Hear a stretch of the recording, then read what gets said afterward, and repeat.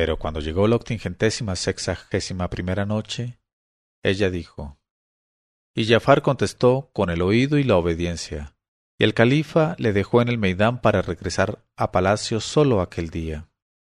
Y aquí que al siguiente, después de la plegaria intermedia de mediodía, el califa entró en el diván de audiencias, y el gran visir Jafar al punto introdujo en su presencia a los 5 personajes con quienes se había encontrado la víspera en el puente de Bagdad,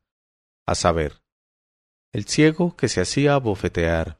el maestro de escuela lisiado, el jeique generoso, el noble jinete a cuya saga tocaban aires indios y chinos, y el joven dueño de la yegua blanca.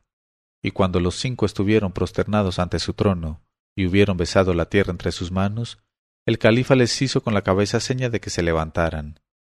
Y Jafar les colocó por orden, uno junto a otro, en la alfombra que había al pie del trono. Entonces al-Rashid se encaró con el joven dueño de la yegua blanca y le dijo, «Oh joven que ayer te mostraste tan inhumano con la hermosa yegua blanca tan dócil que montabas, ¿puedes decirme para que yo lo sepa el motivo que impulsaba a tu alma a portarte de modo tan bárbaro con un animal mudo que no puede responder a las injurias con injurias y a los golpes con golpes? Y no me digas que obrabas así para guiar o para desbravar a tu yegua,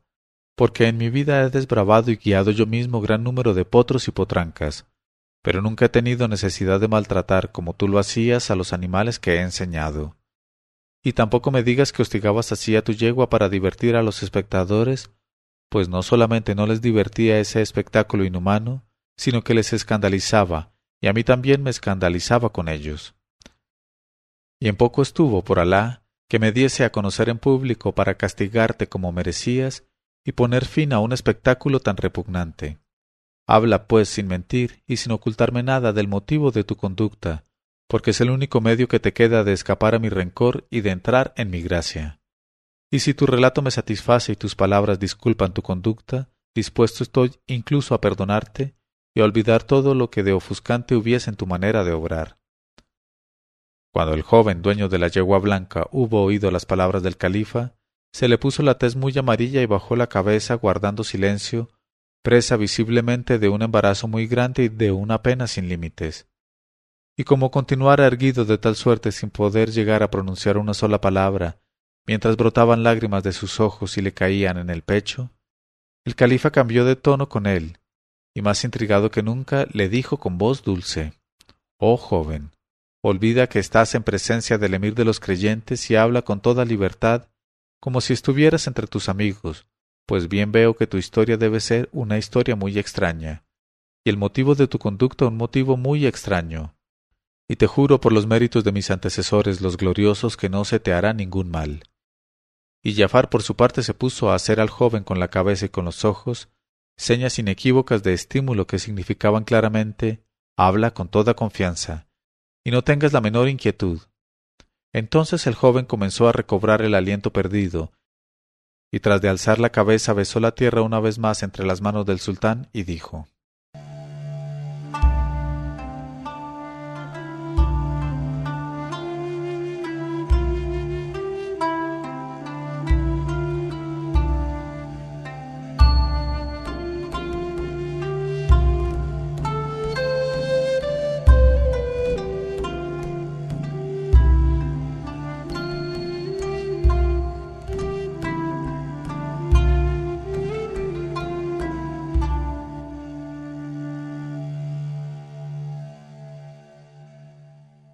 Historia del joven dueño de la yegua blanca. Has de saber, oh emir de los creyentes, que soy muy conocido en mi barrio, donde me llaman Sidi Nemán, y la historia que es mi historia y que por orden tuya voy a contarte, constituye un misterio de la fe musulmana, y si estuviera escrita con agujas en el ángulo interior del ojo, serviría de enseñanza a quien la leyera con espíritu atento. Y el joven se calló un instante para reunir en la memoria todos sus recuerdos y prosiguió: Cuando murió mi padre me dejó lo que Alá me había escrito para herencia, y advertí que los beneficios de Alá sobre mi cabeza eran más numerosos y más escogidos de lo que anhelara nunca mi alma. Y además observé que de día en día yo iba siendo el hombre más rico y más considerado de mi barrio. Pero mi nueva vida, lejos de infundirme pedantería y orgullo, no hizo más que desarrollar mis acentuadas aficiones a la calma y a la soledad. y continué viviendo soltero felicitándome todas las mañanas de Alá por no tener preocupaciones de familia ni responsabilidades. Y me decía todas las noches, «Ya Sidi Neman, cuán modesta y tranquila es tu vida, y cuán deleitosa es la soledad del celibato».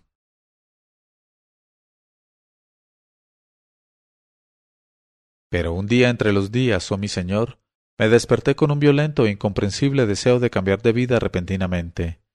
y entró en mi alma este deseo bajo la forma del matrimonio, y en aquella hora y en aquel instante me levanté movido por los movimientos interiores de mi corazón, diciéndome, ¿no te da vergüenza, ya Sidi Nemán, vivir de tal suerte solo en esta morada, como un chacal en su guarida, sin ninguna presencia dulce al lado tuyo, sin un cuerpo de mujer fresco siempre para refrescarte los ojos, y sin ningún afecto que te haga sentir que en realidad vives del soplo de tu Creador? ¿Esperas, pues, para conocer las ventajas de nuestras jóvenes a que los años te hayan vuelto impotente, y bueno, cuando más, para ver sin consecuencias?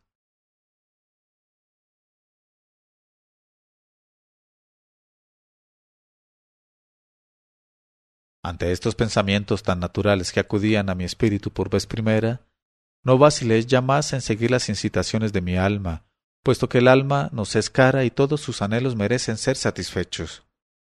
Pero como yo no conocía a mujeres casamenteras que pudiesen buscarme una esposa entre las hijas de los notables de mi barrio y de los mercaderes ricos del zoco, y como, por otra parte, estaba muy resuelto a casarme con conocimiento de causa, es decir, dándome cuenta por mis propios ojos de los encantos y cualidades de mi esposa,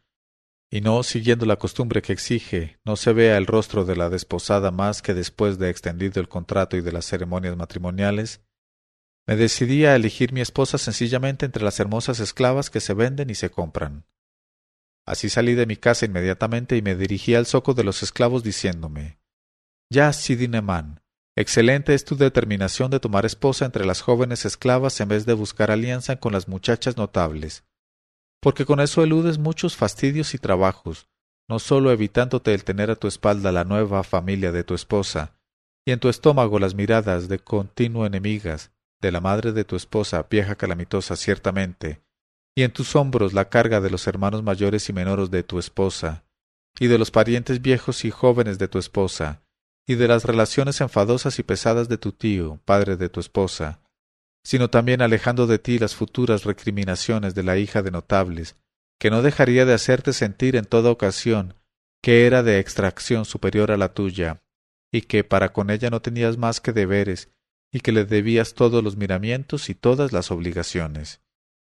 Y entonces sería cuando podrías desear tu vida de soltero y morderte los dedos hasta hacerte sangre. Mientras que escogiendo por ti mismo una esposa probada con tus ojos y con tus dedos, y que no tenga nada que la ate y esté sola en absoluto con su belleza,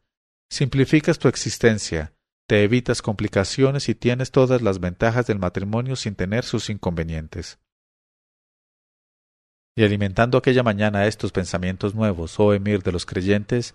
llegué al zoco de esclavas para escoger una esposa agradable con quien vivir entre dulzuras de todas clases, amor mutuo y bendiciones. Porque como por naturaleza estaba yo capacitado para el afecto, anhelaba con todas mis fuerzas encontrar en la joven de mi agrado las cualidades de alma y cuerpo que me permitieran consagrar a ella las reservas acumuladas de una ternura de la que todavía no había consagrado la menor partícula a ningún otro ser viviente. Aquel era precisamente día de mercado, y un arribo reciente había traído a Bagdad hacía poco muchachas jóvenes de Circasia, de Jonia, de Arabia, del país de los Rums, de la ribera anadoliana, de Serendip, de la India y de la China. Cuando llegué al centro del mercado, los corredores y los subastadores ya habían dispuesto allí los diversos lotes separadamente para evitar los desórdenes que hubiese ocasionado la mezcla de aquellas razas distintas. Y en cada uno de aquellos lotes se ponía bien de relieve a cada joven de modo que se la pudiese examinar en todos sentidos y que cada trato se ultimase a sabiendas y sin engaños. Y el destino quiso, nadie podría escapar a su destino, que mis primeros pasos se encaminasen por sí mismos hacia el grupo de las jóvenes llegadas de las islas del extremo norte. Además, aunque mis pasos no se hubiesen encaminado por sí mismos hacia aquel lado, Hacia aquél habrían mirado mis ojos inmediatamente, porque aquel grupo se distinguía, entre los grupos más sombríos que estaban próximos a él, por su claridad y por una cascada de pesadas cabelleras amarillas como el oro, que ondulaban sobre cuerpos de una blancura de plata virgen. Y las jóvenes que en pie integraban aquel grupo se parecían todas de manera extraña, como las hermanas se asemejan a sus hermanas cuando son del mismo padre y de la misma madre. Y todas tenían los ojos azules cual la turquesa iránica, cuando todavía conserva la humedad de la roca. En este momento de su narración, Sherazada vio aparecer la mañana y se calló discretamente.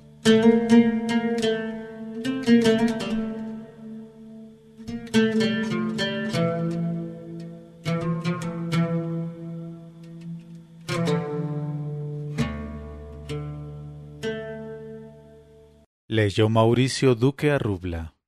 1001noches.co, 1001noches.co.